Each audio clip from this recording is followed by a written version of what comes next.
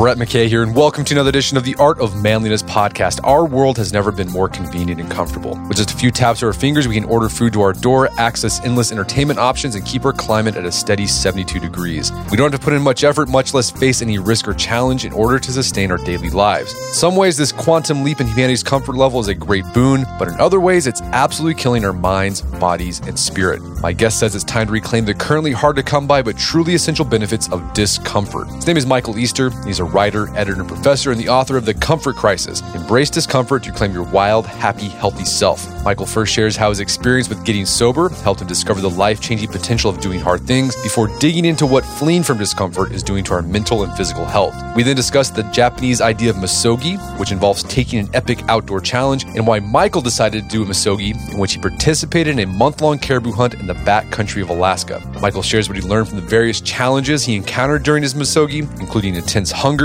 boredom, solitude, and physical exertion, as well as what research can tell us all about why we need to incorporate these same kinds of discomforts into our everyday lives. After the show's over, check out our show notes at aom.is/comfortcrisis.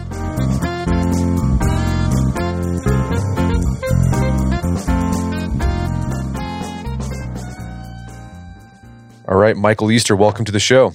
Thanks for having me on. So you got a book out, The Comfort Crisis, Embrace Discomfort to Reclaim Your Wild, Happy, Healthy Self. And this book is your journey of getting more comfortable with being uncomfortable and showing the research that, the benefits that come with that. What kickstarted this whole thing of exploring discomfort? Yeah, I think there's a handful of things. What really set it off for me, though, is a handful of years ago, I ended up getting sober. So in the book, I talk about I come from this long line of men who just hum on booze and bedlam. Like my dad once painted his horse green and rode it into a bar with a woman who was not my mom. It was on St. Patrick's Day, hence the green. I have one hilarious story from my family is that I have a cousin who got thrown into a dry out cell. And he comes to and he realizes that apparently we're having an impromptu family reunion. He'd gotten thrown into this cell with my uncle, just on accident, So anyways, I was kind of starting to ride that same metaphorical horse, if you will. And I realized that I needed to change. I'd tried a lot to quit drinking, and finally just something took where I, asked for help. And getting sober was definitely the most uncomfortable thing I've ever done. I mean, your body's really trying to figure out what is going on with this new way of living, because alcohol essentially becomes a comfort blanket for people who have a drinking problem. It sort of, comforts you from the stuff in the world that you just don't want to face. Maybe you're like a little unsure of yourself, whatever. When you drink, it fixes that. And once you take that away, it's like, oh man, now I got to live normally. And so going through that, it was hell for a while, but then you come out the other side and it's like, my life just got so much better, like in every single way possible. I mean, I can't even name, just anything that you could think could go better, went better. And so from that experience, I could see like when I was drinking, I didn't want to get sober because I was like afraid of having to go through that and see what would happen on the other side. But once I did, it was like, man, things got better. So I could see like, oh, there's benefits in discomfort and doing these things that we don't want to do, facing our fears and just really diving into discomfort. So, okay, you started to do this deep dive and you started exploring in the ways in which modern life, we're extremely comfortable and we should all feel blessed and fortunate that we live in a way where there's antibiotics, there's running water. But then you also highlight, there's some downsides to that as well. How can comfort cause problems in our lives? Yeah. So, and that was the thing is after I got sober, I noticed that going through discomfort was good, and always leaning into comfort like I had been doing maybe wasn't good. And then I sort of realized, oh my God, my life is still completely surrounded in comfort. I mean, if you stop and focus on everything around you, basically everything in our daily lives now that most impacts our daily life, it's probably new. And it's probably made to make your life more comfortable or easier or less effortful in some way. So think about climate control, right? We live at 72 degrees. We have cell phones that we can use to basically cure any semblance of boredom we have, or order food and have it delivered directly to our door, stream down videos, whatever. We have, this whole transportation system. We live behind screens and we sit in chairs all day. We have this food system where we don't have to put in any effort at all for food. And it's had some consequences. I mean, you can tie it to everything from chronic disease to depression to even feeling a lack of meaning, because it's like humans thrive on challenges, on being pushed up against and coming out the other side, just like I did having to get sober, right? But we often don't have these in our lives all the time now. And so it's had some consequences for sure. Yeah, and that idea of like sense of meaning or purpose, you hear people reporting how life just seems harder now. It's like, everyone's tired. I'm so tired. But it's like, it's weird. It seems things feel harder, even though it's actually, if you compare it to the whole length of human history, it's pretty easy. What do you think's going on there? Why does life feel harder, even though we've got it pretty good today? Yeah, that's a great question. And there's a scientific reason for this, actually. I talked to researchers at Harvard, psychologists, and there's this idea that the dorky name for it is called prevalence-induced concept change. And I tend to think about it as problem or comfort creep. Essentially, the human brain evolved to make relative comparisons. It's this brain mechanism that saved us energy. So when something new is sort of introduced to our lives that improves our lives, we adapt to it. And we don't sort of look back and think, oh man, we're making great progress. This is great. We kind of look back at the last thing and think, oh man, now that's totally unacceptable to us. Basically what happens is as we have more comforts introduced to our lives, we don't necessarily become more satisfied with them. We just sort of lower our threshold for what we consider comfortable. This also applies to things like problems. So once we've solved the problem, we don't actually think in our brain, oh, I have fewer problems right now. We just go looking for the next problem to solve. So we sort of end up with the same number of problems, except our new problems are progressively more hollow. So you can think about this as almost the science of first world problems. We keep on moving the dial into comfort and convenience and having everything done for us. And we don't think, oh man, 20 years ago, I didn't have a cell phone. Wow, this is amazing. Instead, it's like, man, Instagram has crashed. This is the worst thing ever. And we freak out, right? And this is like put at scale to everything in our lives.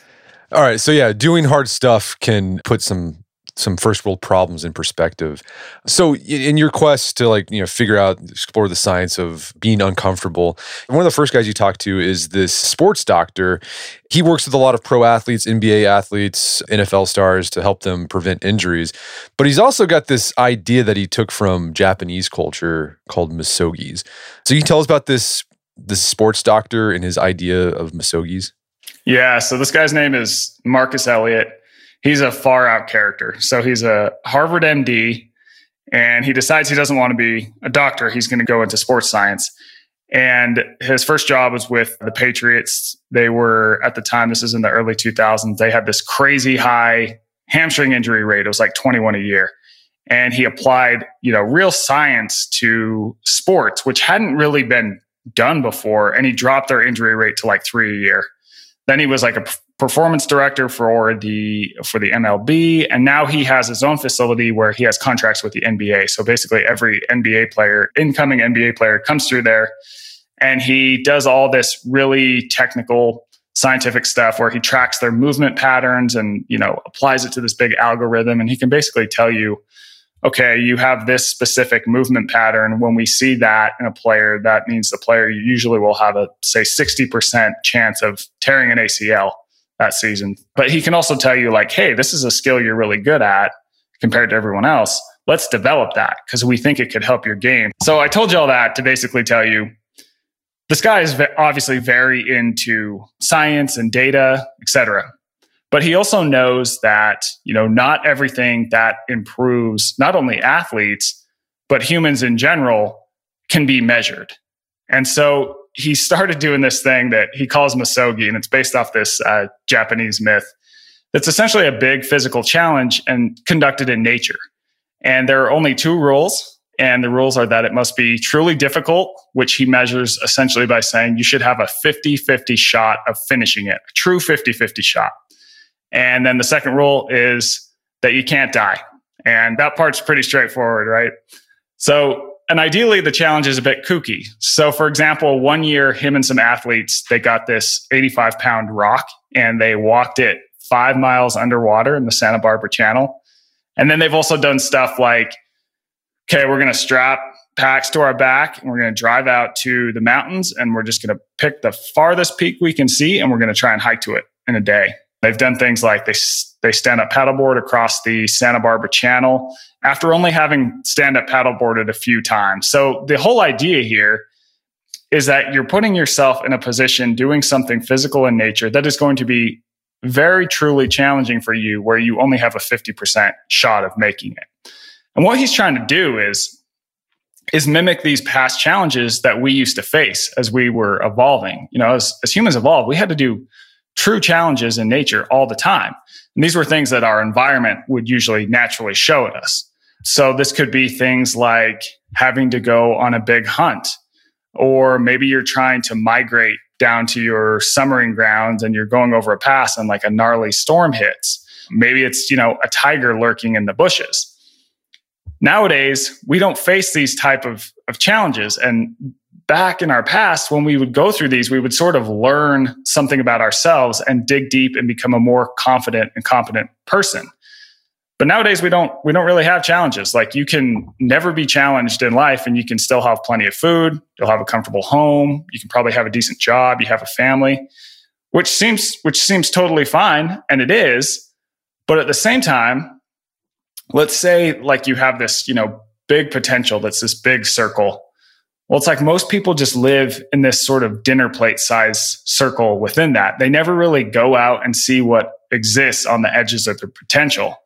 And by not having any idea of like what's out on those edges, you really miss a lot in life, and you miss learning something about yourself that can really help you in life. So he believes that by doing these things like misogi, you kind of have this innate evolutionary machinery that gets triggered when you go out and you do these hard things and you really explore the edges of your comfort zone. So you're putting yourself in a position where failure is totally possible, because in the modern world, failure is, you know, getting a bad look from your boss or not getting enough likes on Instagram. So we kind of have this outsized fear of failure, and the repercussions of these failures that we really fear, they're kind of all inside our head. Like, it's not really going to affect our livelihood. It's just going to make us, you know, a little bit stressed and anxious. So by getting out into the wild and doing these misogi-like challenges, you lose a lot of fear. You start to learn something about yourself. Things start moving for you, and you come out on the other end, whether you made it or not, as an improved person who's sort of a lot more confident, a lot more competent. And so the idea is like, let's introduce some metaphorical tigers back into our life, right? And you see these things. I mean, when I talk about this, people are like, well, this guy sounds kind of kooky, you know? And it's like, yeah, maybe he is. But at the same time, you look at how past societies lived, and this idea of a myth where a hero sort of leaves the comfort of home, he goes out into this trying middle ground, really struggles, almost fails, but he makes it and he comes out on the other side an improved person. These myths exist throughout time and space. So this is what Joseph Campbell essentially called the hero's journey. And you also see them in things like traditional rites of passage. So for example, the Maasai tribe, young men would have to go out and hunt a lion with a spear in order to transition into this new, more competent part of life and become a warrior in the tribe. You have things like Aboriginal walkabout. The Nez Perce tribe would send people out on these nature quests where they'd go out into nature for like a week's time and they'd fast, and they'd have these challenges. But then when they came back, they had learned so much about their potential and what they're capable of, and they were ready to become leaders in the tribe. So we're trying to sort of mimic those things that are very important for humans and have been for millennia that we just don't face anymore. So in addition to doing these like analysis of physiology, is he putting athletes that he consults with through these misogis? He makes it an elective. If they want to, he tells them about it. Some don't want to do it, but those that do, like, you talk to him and he goes, those are the people that that tend to have the most clutch performances, especially in, high stakes situations, because they have this kind of new thing on board that they didn't really know was there. They've really been tested. And all of a sudden, once you've, I don't know, let's say stand-up paddleboarded across the channel when you're maybe even afraid of water, you're like, man, all of a sudden a playoff game becomes more manageable. Not that that's not a high-stress situation, but you've had all these other super high-stress situations that help you sort of buffer that. And you can really dig deep and you just feel like, man, I've got something on board. I think I can explore this thing and do it. All right. So inspired by this idea, you came up with your own misogi, and that was to go backcountry hunting for caribou in Alaska. Where did that come from? Yeah. So I'd met Marcus, and then through my work, so Marcus kind of tells me about this misogi idea, and I'm fascinated by it. And through my work, I've become friends with Donnie Vincent. And Donnie Vincent, for people who don't know, he's a backcountry bow hunter and filmmaker. And he goes into the world's most remote, off the grid, sort of extreme places, and he'll hunt for months at a time. He'll be up there for 1 month, 2 months, 3 months. And he invited me up to the Arctic with him for more than a month on a caribou hunt. And I sort of thought of that idea of misogi and thought, man, this might also be a really good way to explore a lot of these discomforts that we've removed from our lives. And I definitely did find some discomfort up there. For example, we faced constant hunger all the time. We were eating about 2,000 calories and burning a lot more than that. Everything took effort. I mean, this was from carrying our packs. They were usually around 80 pounds all the time, to everything like having to go get water so you could make dinner and have water to drink. We'd have to hike down to this stream and then hike it all the way back up to camp. And, there was like grizzlies would hang out by the stream, so there's also mental stress. There was negative 20 temperatures, really crazy weather that could have been perilous. And even things like long stretches of boredom because you don't have a cell phone or TV or tablet or computer up there. Even things like being in solitude and really complete silence can be eerie at first, and because I'm hunting, I'm facing the life cycle. And we faced some of those real challenges like I just talked about. We got put in positions where I wanted to quit, but if I would have quit, it could have been perilous, so I had to sort of keep going. By coming out on the other side, you learn a lot about yourself. So that's how I ended up in the Arctic for a month. Right. Well, we'll dig in. I want to dig into some of these things you learned about, hunger and boredom and things like that. But one thing you mentioned in the book I thought was interesting as you were preparing for this hunt, and then even after the hunt, you noticed this as well, that you noticed that it felt like time sort of slowed down a bit. And then you actually do research, like what's going on there. And there's actually a scientific reason why time seemed to slow down a bit as you were doing this misogi. What's going on there? Yeah, so this was really, really fascinating to me. The human brain is essentially programmed to default into a predictable routine. Now, this is thanks to how we evolved, because as we evolved, we lived in these dangerous, trying, uncomfortable environments, and having predictability in our life, it kept us safe. It let us know how to avoid animals, where to get food, and we would rinse and repeat, right? It could keep us safe. But now that our world is sort of safe and predictable, it's kind of an evolutionary bug. It sort of traps us within this comfort zone and this routine where we just do the same stuff every day, day in and day out. So, take me as an example, and this is slightly changed because of the pandemic, but, I eat the same breakfast every morning. I drive the same route to work and listen to the same, radio station or whatever it is. I basically do the same job. I have the same basic conversation with coworkers. Then I go home and eat the same basic dinner. And on the weekends, I do the same kind of thing, right? It's like we live in these very, very routine lives. Now, the problem with that is that once you've really settled into a routine and just rinsed and repeated it so often, it causes your brain to go on autopilot. So you're essentially sleepwalking through life. This saves your brain energy, but it also means you're not aware of what's going on around you. You can totally tune out. So this is like why, if you've ever noticed when you're driving and it's a route you've taken all the time, you can drive for 20 minutes and then be thinking and be like, oh, wait, like I wasn't really paying attention, right? You're just kind of stuck up inside your head. And I think William James said it best, is that at the end of your life, what your life is that which you've been aware of. So if you're stuck in this cycle of being up inside your head, just doing the same thing day in, day out, like you're never going to remember having the same breakfast you ate every morning and watching the same Netflix. Like these are just not memorable things. And so when you do new novel things, for me, that was going up to Alaska, but also even having to train to go to the Arctic and learn all this different stuff for this book, it essentially kicks you out of this autopilot mode, because all of a sudden your brain doesn't know what to expect and how to respond to what's coming in. So you essentially get kicked in the butt into awareness. It's like a nice little wake-up call. So in this sense, I almost think about it as, getting out of our comfort zone to do and learn new things. It's kind of a lot like meditation, but you don't have to sit and focus on your breath. It forces you into that awareness that meditation is sort of looking after.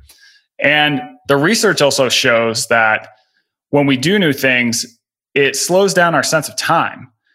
And this goes back to you don't know what to predict. You can't expect what's coming on. So you really have to be aware. And this seems to have a contracting effect in terms of time. And this is actually why time seems slower when we were kids, because everything was new then, right? So you're constantly learning and doing new things, and it just like makes the time go by slower. This is another thing that William James, the father of psychology, was writing about in the 1800s. And they've followed up with studies on this, and people consistently report that when they're learning and doing new things, time slows down, which I find funny. So my background for a little more is I worked at Men's Health magazine for a lot of years, and I still am a contributing editor there. And now I'm a professor at UNLV and I write books. But, in some of my work for Men's Health, like I'm always covering these guys. It tends to always be men, to be honest, who are really fascinated by longevity and living longer. And I've covered people who've done, frankly, some really strange things, like gotten illegal pharmaceuticals that they think are going to help them live longer. I've covered, guys who, I don't know if you've heard of blood boys, but the idea is essentially by pumping the blood of a younger person into your blood, the plasma can help you live longer. So just like all these kind of wacky methods to live longer. But to me, it's like, who cares if you have more years if you're stuck in this routine and you don't remember any of them, right? And it just goes by in this sort of blur where you look back in your life and you're like, oh man, wait, what did I do? I was like kind of stuck in my head the whole time. Like by doing and learning new things, you're slowing down time, and it allows you to really sort of squeeze more out of the time that you have on Earth. All right. So if you feel like you're on cruise control to the grave, you want to disrupt that, just start doing some hard things. That's one quick way to do that, where life feels more extended and prolonged. Yes, exactly. We're going to take a quick break for a word from our sponsors. And now back to the show. All right. So let's talk about, you go on your hunt, and one of the things you talk about, you noticed first right away, was just being bored. Really, like not just like bored, you're in the doctor's office waiting for your appointment. It was like the most boredom you've ever felt in your entire life. Like how soon did you feel that boredom? Oh man. So we're up there hunting caribou, and my month in the Arctic is the overarching narrative of the book. And then as I talk about each of these elemental discomforts that humans need to face, I go into different on-ground reporting. But we're up there hunting for caribou, and caribou migrate up to summering and wintering grounds. They're always moving. They can run like 55 miles an hour, which is insane. So a lot of it is, you get on a glassing knob and where you think that they might be coming through, and you just sort of wait to see if you're right. And my cell phone doesn't work up there. It's essentially a useless brick. I didn't bring a book. It's not like I brought any other real electronics. So it's like, what do you do with your time? All of a sudden, I'm like, holy crap. I've never been this bored in my life. So I start I think for a while, and then I'm like reading the labels on my Cliff Bars, just really scrutinizing them, reading all the labels on my outdoor gear. Then when that eventually gets boring, right? So I ended up writing some of the book. Then that gets boring, and I'm like, okay, I guess I'll come up with my Christmas list, like figure out what everyone's getting for Christmas. So I'm kind of doing one thing after another to stave off boredom. And this is so radically different than life at home, because when I'm at home, anytime I feel boredom, I've got a cell phone in my pocket. I've got a TV on the wall that has Netflix, Amazon Prime, Hulu, HBO Max. I mean, I can go on for days, right? I've got a computer that has access to the internet. Like, we have so many different ways, easy, effortless ways to deal with our boredom now. And our default is to just dive into some sort of electronic device to deal with boredom, because boredom is uncomfortable. It's this evolutionary discomfort that we evolved to have that yells at us to say, hey, whatever you're doing right now, it's an inefficient use of your time. So you should do something else. And back in the day, that thing might have been like, okay, I've been picking berries at this bush for an hour. And once like it became harder and harder to pick berries, boredom would kick on, and they'd be like, okay, this isn't a good use of your time anymore. Why don't you go hunt? Or why don't you go to another bush and pick its berries? Because it'll have more and they'll be easier to access.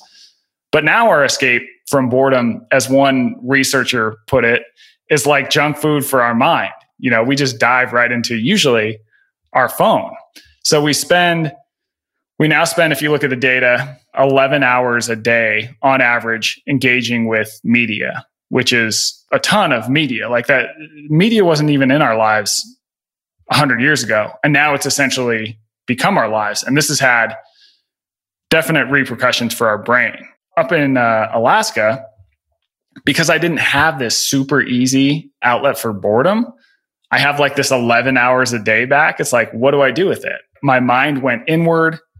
I thought of different things that I could do that would be productive. I did productive things like writing a book in my little weatherproof notebook. I thought and I planned and I did all these sort of productive things. Also had like great conversations with the two guys I was up there with, noticed nature, sat with myself.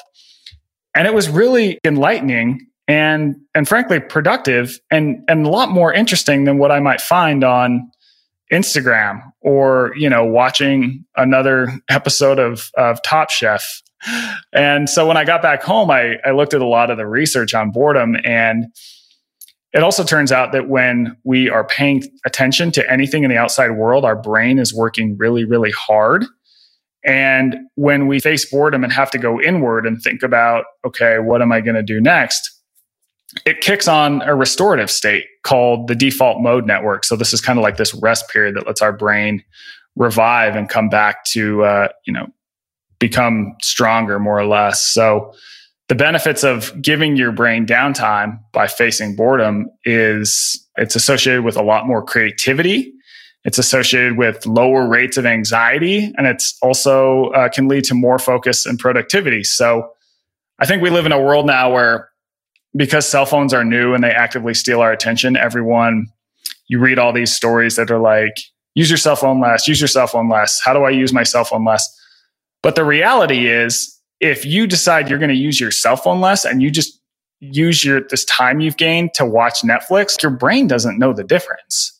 So I think it's a lot better and more productive to think more boredom instead of less cell phone or less TV or less computer. Just put yourself in these positions where you can become bored. And it's not easy. I mean, cell phones are great. Don't get me wrong. But we need this. And so another thing you noticed when you're out there is how alone you were. There was like probably no one for hundreds of miles except for you and the guides. And you noticed there was actually, it was kind of hard to be away from people. But then you also noticed there's actually something enjoyable. You had a benefit out of the solitude. What was that? Yeah, so at one point, you have to take all these, to get way out in the Arctic on the tundra, you have to take all these little planes and they land on the tundra, and you have to do a lot of ferrying. So at one point, I got dropped about 100 miles from any semblance of civilization. And the guy I was with, he was going to go before me to our next stop because you have to take successively smaller planes. And so I'm totally alone out there, except there's big clods of grizzly bear poop all around. So I'm freaking out. And it hits me that I'd never been that alone in my life. I mean, there's no one around me in terms of humans for miles and miles and miles, but there's also no one with me through my cell phone, through text, through Instagram, say through podcasts or TV or whatever. Today, even when people think they're alone, they're usually not, because they're usually engaging with other people through different devices. And this is kind of a paradox now because, despite the fact that people say they're more lonely than ever, and the data does really bear that out, we're never actually alone. We're always kind of with people somehow. And being alone out there was definitely uncomfortable at first, right? Because you're like, oh man, if a storm comes in, I could be stranded out here for days.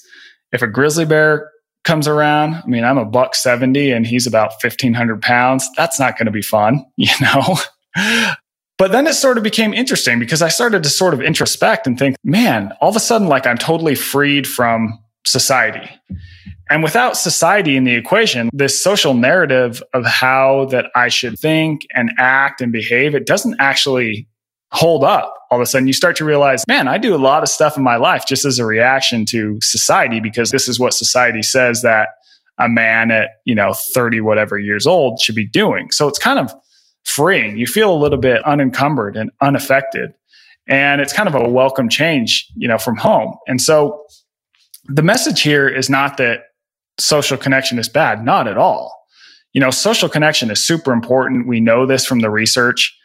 We know that there are big downsides to loneliness, but the message is more that there's a difference between loneliness and solitude. Solitude is sort of choosing to be by yourself and using that time for positive introspection, for creativity, and for growth, and sort of getting to know yourself, which kind of sounds cheesy, but I think a lot of us just kind of run on autopilot all the time. We don't really understand how we really feel about things.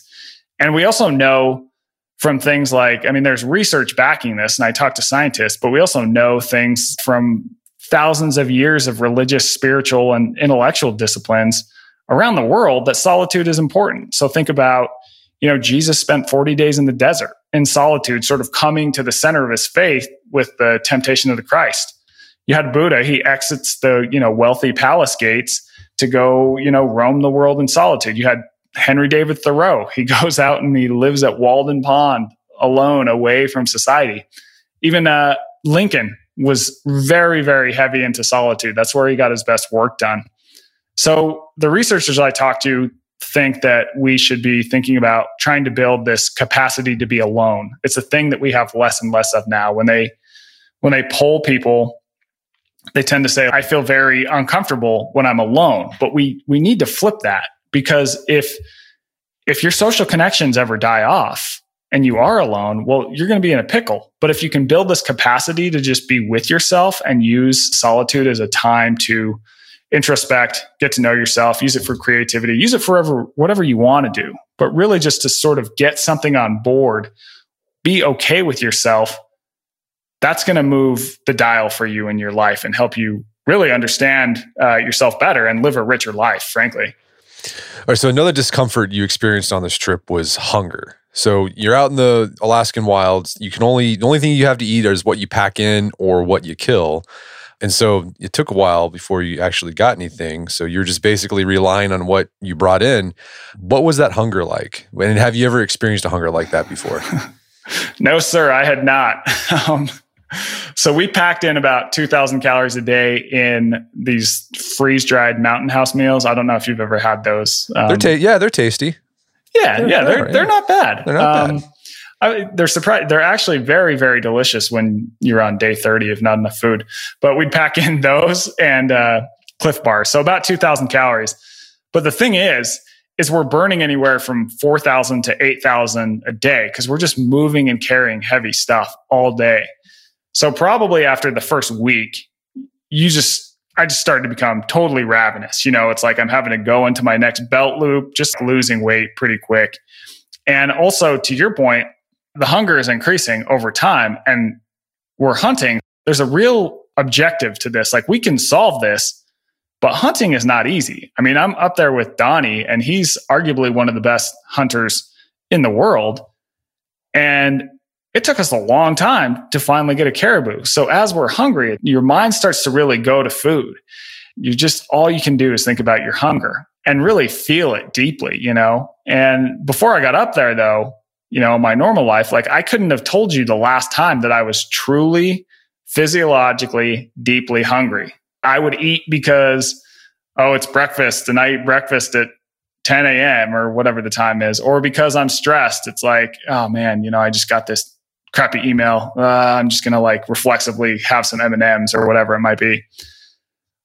A lot of research has shown that most of our eating today is not driven by true physiological hunger. Most of it is driven by reasons other than hunger. So things like, stress or maybe even boredom, or just because a clock says this is the time we eat.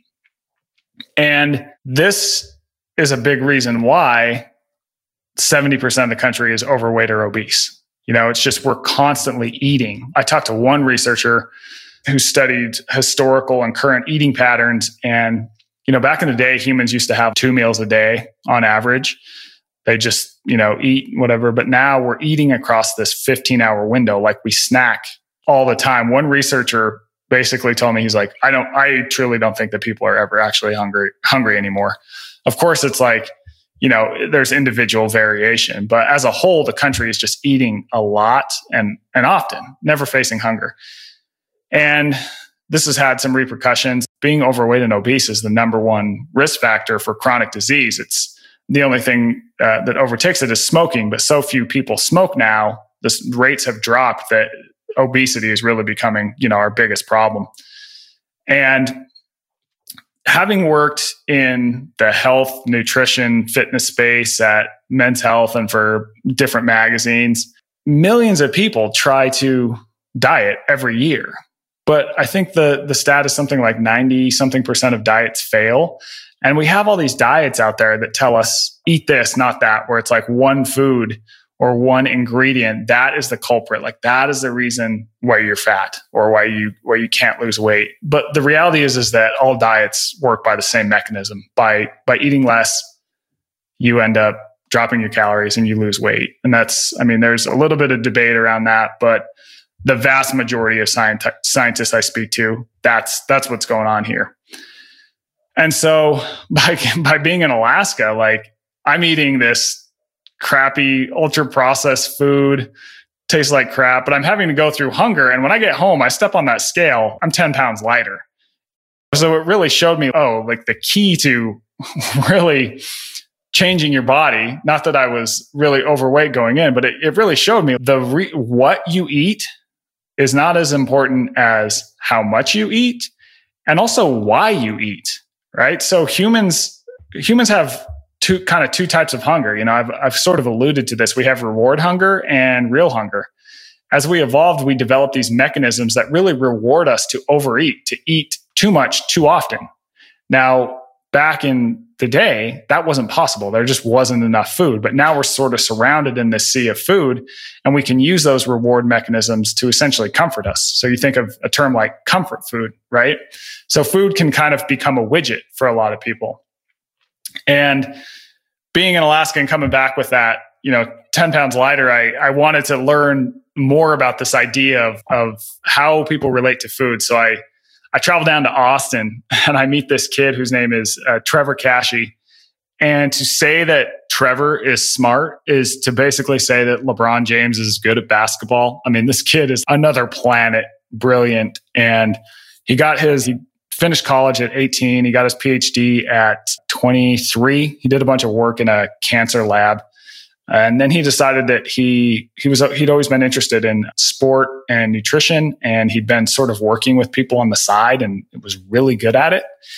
And he decided to open his own sort of nutrition firm. And what's interesting about him is that, to the point I made earlier, that really he's wondering why you eat. He doesn't care so much what you eat. Like, that'll figure itself out over time, and you'll find foods that help you fend off hunger for longer. He's more interested in why you eat, and he's more interested in getting you okay with facing the discomfort of hunger, realizing that feeling hunger, real hunger every now and then is good. You're going to need to do that if you want to lose weight. And his clients, they tend to be either really great athletes or like Navy SEAL types, CEO types, or they're people who have tried literally everything. And as a last ditch effort before bariatric surgery, they're going to come to him.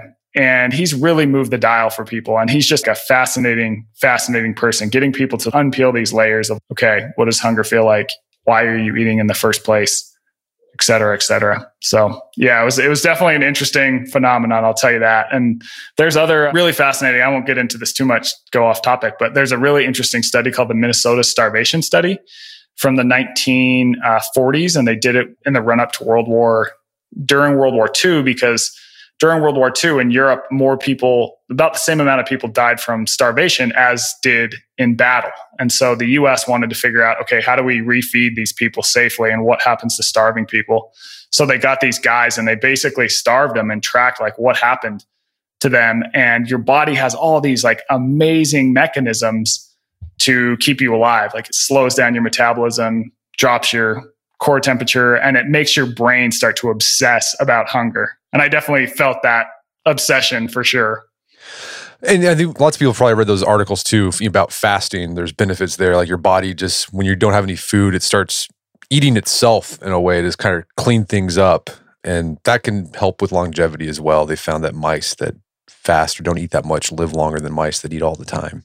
Yeah, exactly. So that research is really interesting. So it kicks on this thing called autophagy, where your body starts to burn cells, and it tends to burn its weakest cells, ones that are damaged. And those cells are associated with disease and even diseases like cancer. So they think that fasting can be a good way to just sort of keep your body cleaner, get rid of a lot of the damaged stuff that's associated with disease. It's not a miracle cure, of course.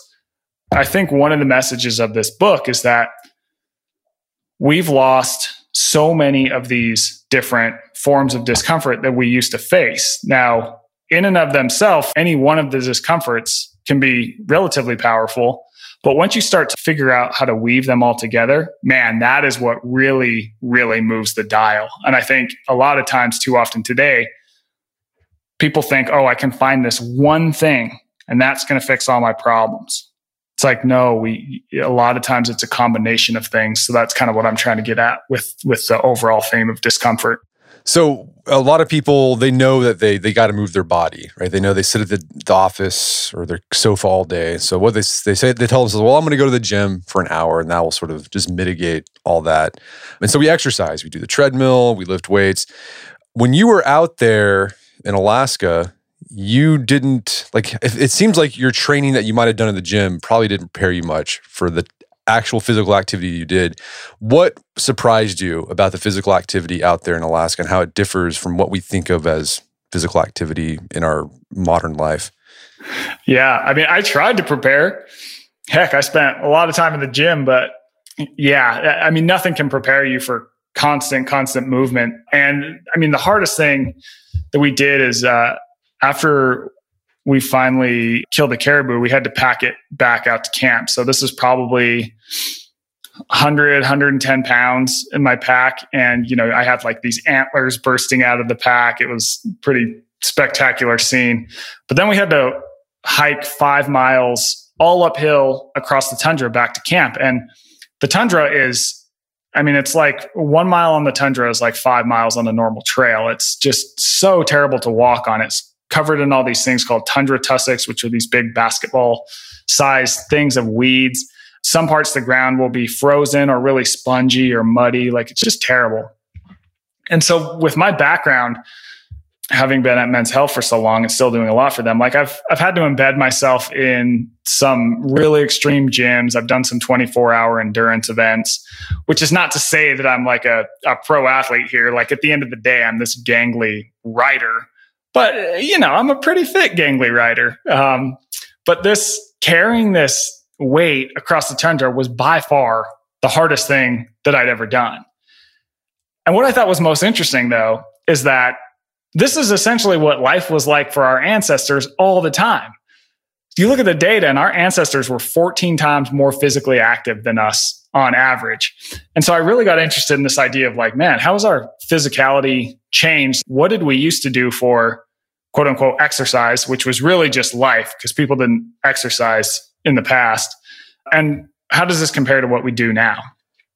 So as you alluded to, now we go into a gym, this, temperature controlled gym, and we get on a treadmill and an elliptical, and we do our, 30 minutes on that. Then we go down to the weight room and we, curl some perfectly balanced weights a few times. Maybe we do some bench presses, et cetera, et cetera, et cetera.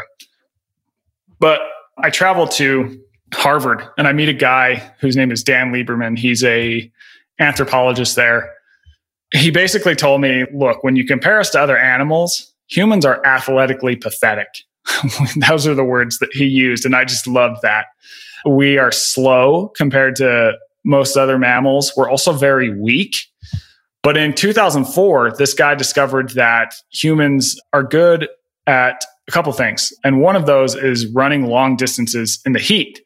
So we evolved to do what's called persistence hunting. We would see an animal and we'd slowly but surely run it down over time on a hot day. Eventually, the animal would overheat and topple over from exhaustion, and we would spear it, and then we would have to carry it back to camp.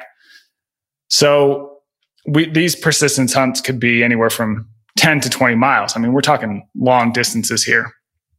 So the 2004 study was really about distance running and how we sort of evolved to do that. And that study is actually the one, I'm sure everyone who's listening remembers when barefoot running and like very, very minimalist running shoes were popular.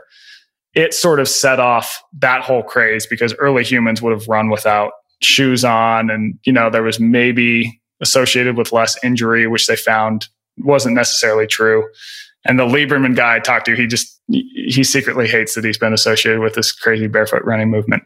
But as I'm packing this caribou out across Alaska, it occurs to me, okay, we are so-called, born to run, but once we run, we have to carry this weight all the way back to camp. And it's like, well, how did that shape us? So I went down this crazy rabbit hole of the act of carrying heavy stuff. And humans are the only animals, it turns out, that are any good at carrying weight across distance. And it's really shaped our bodies. So the combination of running and then carrying explains why we have these long legs, why we don't have much fur, it keeps us from overheating, why we sweat, that also keeps us from overheating. We have these complicated noses that humidify air. And we also have really strong grips to grab stuff so we can walk it. And we also have short torsos, which helps with carrying. So like the acts of running and carrying really shaped us as human beings. It allowed us to more or less take over the globe and like hunt better and also explore and, engage in warfare. And when you look at what humans do now, we still run. So we've sort of reintroduced running back into our days, but very few people carry heavy things for distance. And it's this thing that we evolved to do that these Harvard researchers think is probably uniquely good for us from a fitness perspective. Yeah, that led you down to hooking up with GoRuck and learning about that community there, where they're carrying heavy things for distance. Yeah, exactly. So after Harvard, I bombed down to Jacksonville, Florida, and I meet Jason McCarthy, and he's a former Green Beret. Some of your readers, I always say readers because I'm a writer. Some of your listeners might know him. And he started GoRuck, which is a company that makes these beautiful military spec backpacks that are specifically designed for rucking, which is carrying weight in a pack for distance. So the only people who have really reintroduced carrying back into their days is the military. And rucking is really the foundation of military fitness. And for the average person, Jason describes it as it's cardio for people who hate to run, lifting for people who hate the gym. So you're working both strength and endurance at the same time, which is uncomfortable, right? But it's also very approachable. So one of the best things you can do for your fitness is to ruck. Just try not to go over 50 pounds because that tends to like set off injuries. But 50 or below, it's one of the best things you can do for your fitness. You're like doing all these amazing things that we evolved to do that we don't do anymore. And it's so different, I think, than most workouts now, which I'm not saying that, going to the gym and lifting weights isn't important, or that running on a treadmill is important. Like, those things are obviously good, but does it really in play with how we are adapted to exercise? I mean, something like a ruck, you're working strength and endurance, but you're also probably outside having to navigate your environment. And there's some research that says exercising while having some demands on your brain, like hiking along a trail, is how humans evolved to exercise. So it has these benefits that can really improve your brain health over time. So I think we've just come so far away in general from how we used to be physically active. And we've sort of had to engineer these kind of new, strange ways of physical activity, when it's really can be a lot simpler than that. And by simplifying it and thinking about what we used to do in the past, it probably can be more effective in some ways. One last thing I want to talk about. You noticed on your trip, you didn't shower or bathe, obviously. You might have gotten a wet washcloth and cleaned yourself up from some river water, but you noticed that actually I'm okay. Like I don't have any diseases. I'm fine. And you actually did some research saying that our overemphasis on cleanliness might be backfiring in some ways. Yeah. And now this has become an interesting question, especially in the time of COVID. But when I'm up there, I don't shower.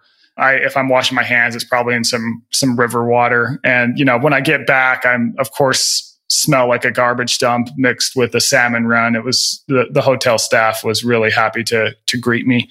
But we've essentially sanitized everything from our lives. We learned about 100 years ago that germs are associated with disease.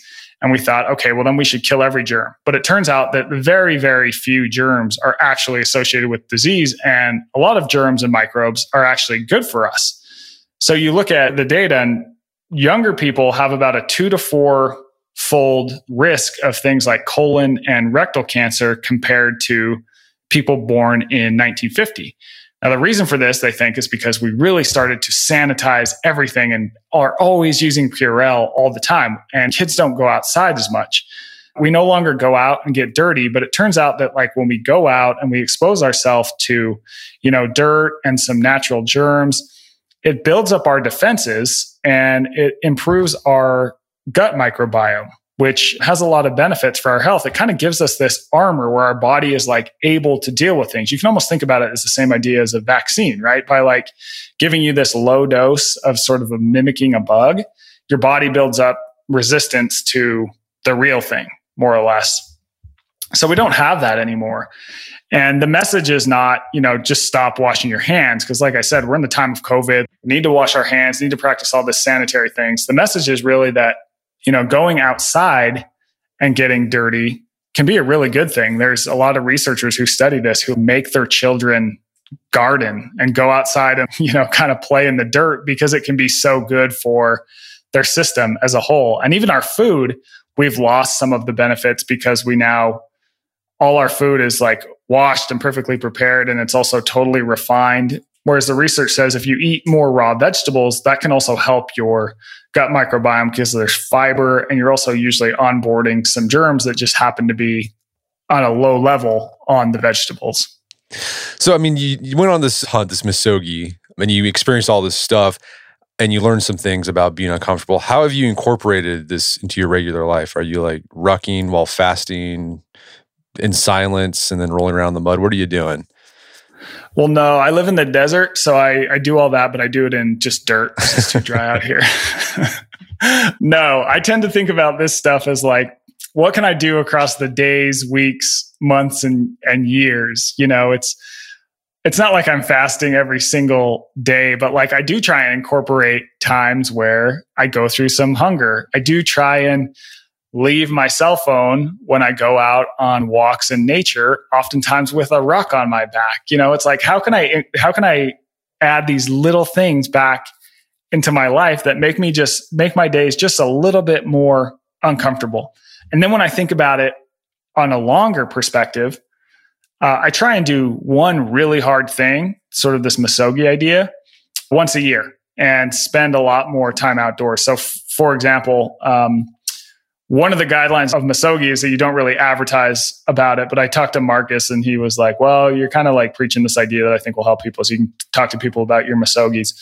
So I did one the other day where I had never run more than 16 miles in my life, and I went out into the desert on this trail and I was like, okay, I'm going to try and run, what would be really hard for me? What's that 50-50? And I said, could I run, 32 miles? And I thought, yeah, I could probably run 32 miles if I really, had to. So it didn't feel like 50-50. And I was like, well, could I run like more than 45? I was like, I don't know if I could do more than that.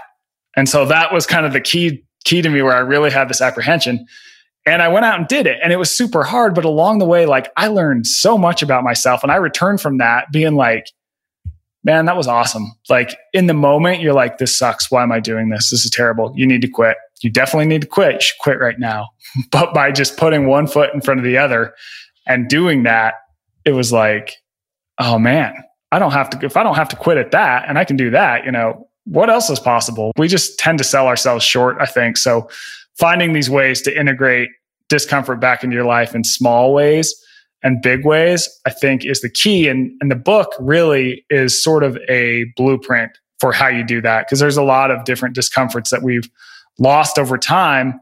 And by not having those in our lives, we're missing something vital, not only for our health and our mental health, but also for, our spirit. I think a lot of this, I think there's a lot about humans that, you can't necessarily measure in a hospital, or a doctor can't exactly explain.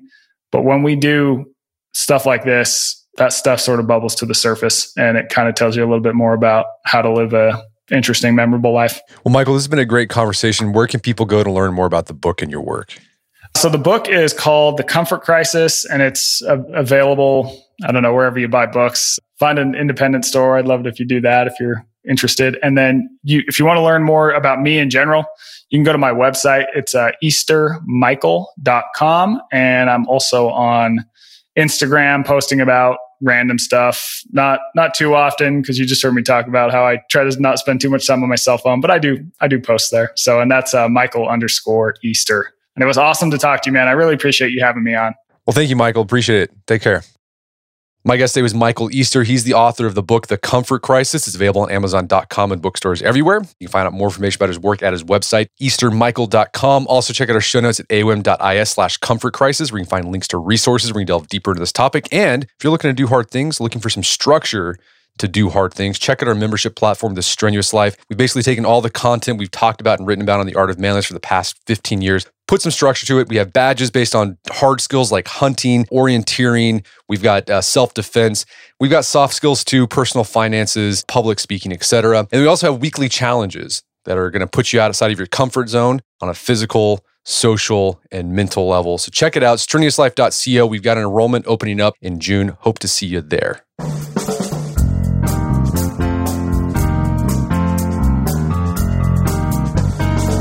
Well, that wraps up another edition of the AOM podcast. Check out our website at artofmanliness.com, where you find our podcast archives, as well as thousands of articles written over the years about pretty much anything you think of. And you'd like to enjoy ad-free episodes of the AOM podcast, you can do so at Stitcher Premium. Head over to stitcherpremium.com, sign up, use code manliness at checkout for a free month trial. Once you're signed up, download the Stitcher app on Android or iOS, and you can start enjoying ad-free episodes of the AOM podcast. And if you haven't done so already, I'd appreciate if you take 1 minute to give us a review on Apple Podcasts or Stitcher. It helps out a lot, and if you've done that already, thank you. Please consider sharing the show with a friend or family member who you think would get something out of it. As always, thank you for the continued support. Until next time, this is Brett McKay, reminding you to not only listen to the AOM podcast, but put what you've heard into action.